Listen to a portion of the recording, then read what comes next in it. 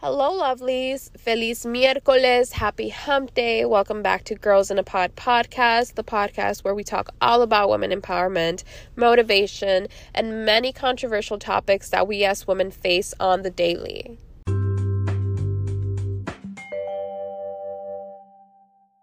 Today's podcast is going to be the art of believing that you are the most beautiful woman in the world. A podcast about self-confidence, self-love, having a lovely soul, and creating a community with other women rather than seeing each other as competition.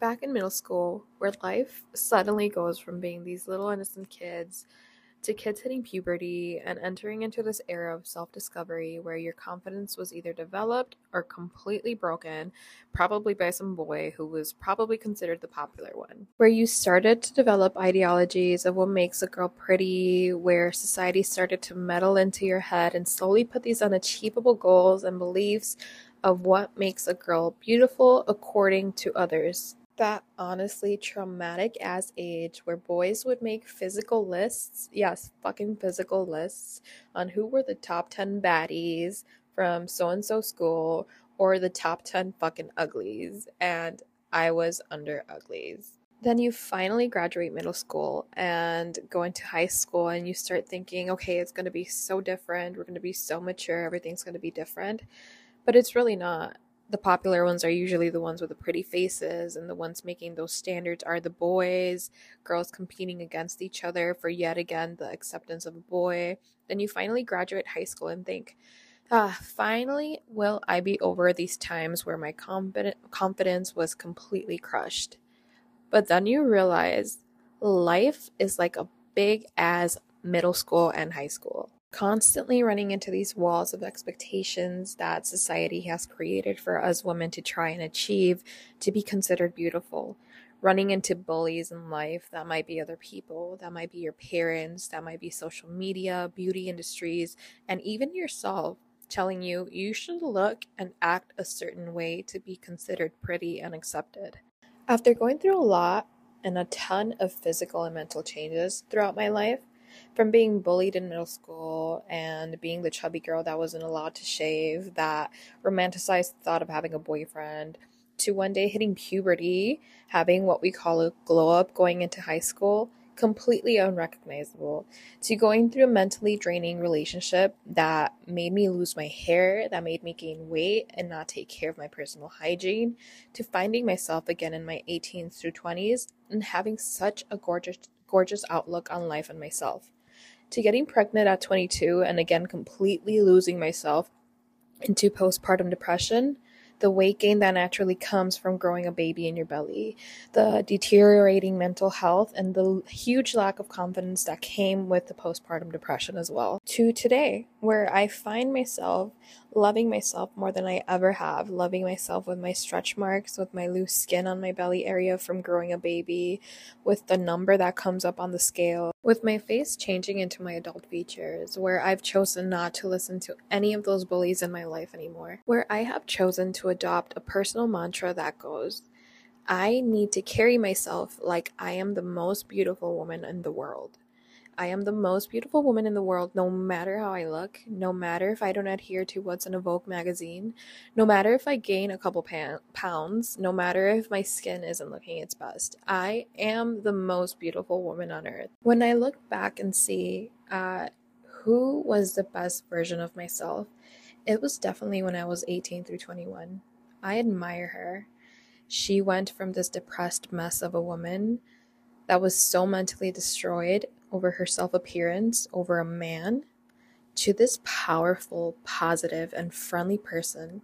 And she did it for herself and herself only. When I look back and think to those times, the memories that come up into my head are so romanticized. All I see is her walking down downtown Milwaukee, smiling and laughing, walking down Water Street, making friends with any and every girl, turning the heads of everyone who felt her energy, empowering other women, so sure of herself that nothing could mess up her self-confidence. She walked into any room with such a posture, her head held up so high. She almost strutted, like if anywhere she walked was her runway. She indulged in her body no matter its flaws. She said beautiful things to herself and spoke nicely of herself.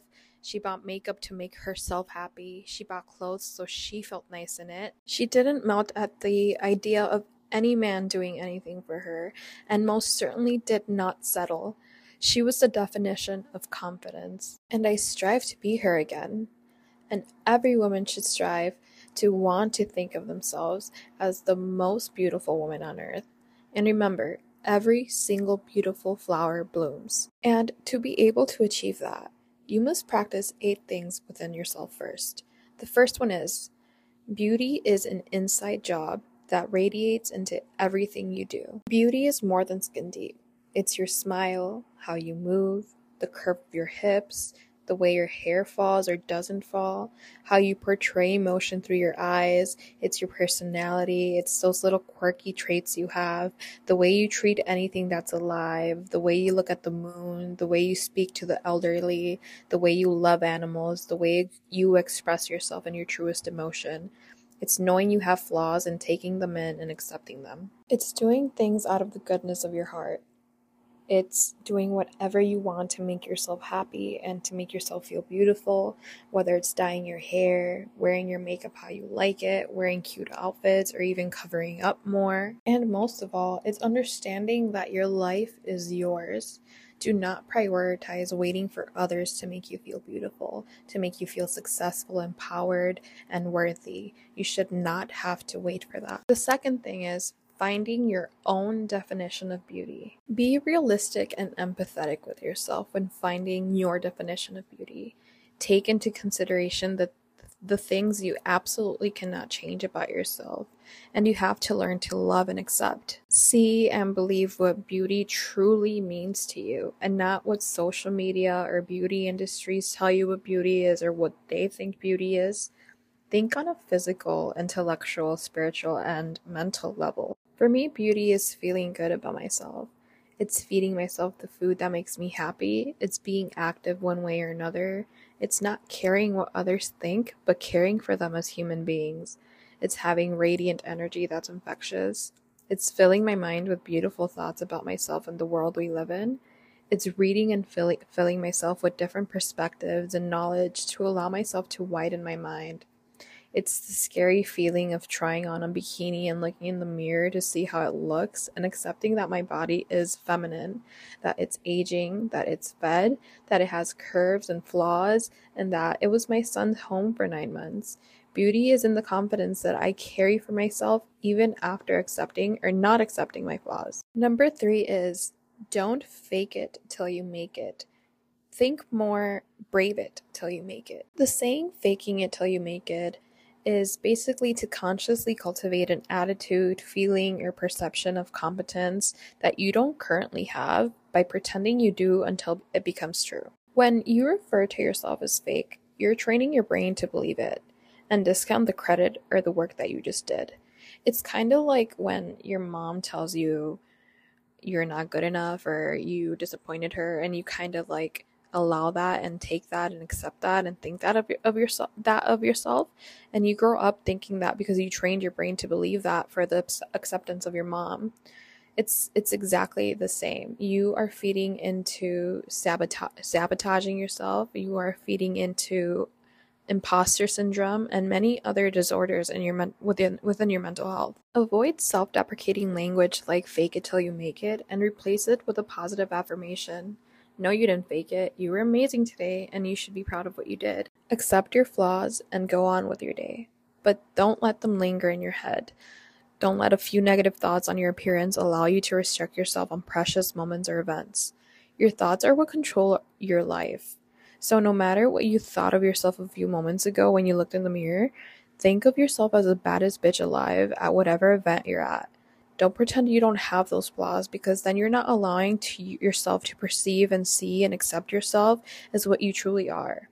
Accept yourself and be strong-minded to be able to carry yourself with extreme confidence. Just be so confident that you become assertive with your thoughts and you control your thoughts and don't let your thoughts control you. Number 4 is recognizing the positives. This world is filled with so much hate and so much negativity that it could be easy for us to overlook the positives in our lives. So celebrate your successes, accept compliments, ask people what they like about you, keep a journal and write a list of things you like about yourself. But look at the positives more and don't let those negatives control your life. Number 5 is assessing your body language. So your eye contact, fixing your posture, making yourself big, smile often, especially at other women. I know when I'm around other women, I try not to look at their body. I try not to look at their outfit. I try to keep my eyes on their eyes and that's it. Because I know when my self-esteem is pretty low or I'm not enjoying what I'm wearing and I still have to go to an event or something, I feel so shitty about myself when other women look at my outfit. It's those little micro expressions other women do. So I learned to not do that at other women. I learned not to look at their outfits. I learned not to give them weird stares. And I just learned to smile and look at their eyes, compliment them, say hi. Because that's honestly none of our business what they're wearing, how they look. That's none of our business. Just be nice and move on with your day. 6 is self-love. Self-love is a state of appreciation for yourself that grows from actions that support our physical, psychological, and spiritual growth. Self-love means having a high regard for your own well-being and happiness. Self-love means taking care of your own needs and not sacrificing your well-being to please others.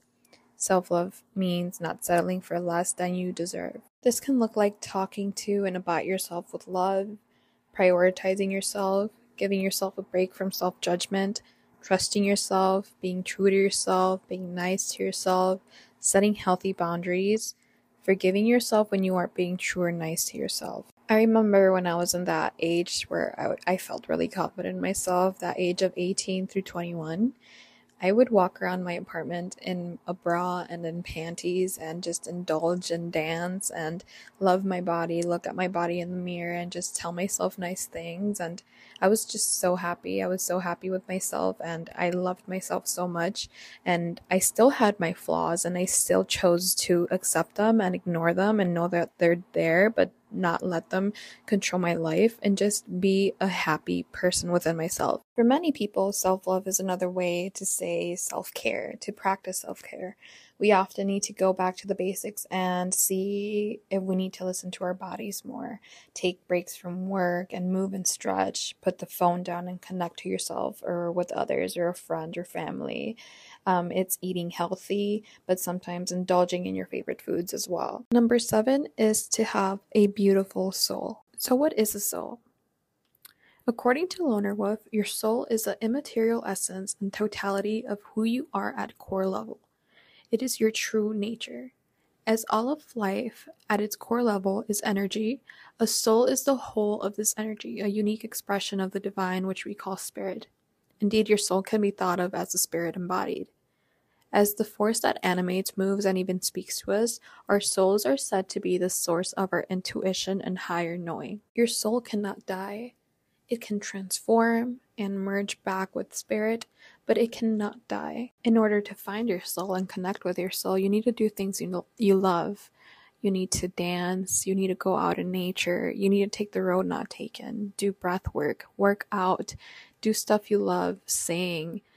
Be connected with your heart. When someone says that a person has a beautiful soul, typically they're referring to someone with a kind, giving nature, someone confident, genuine, balanced, and understanding.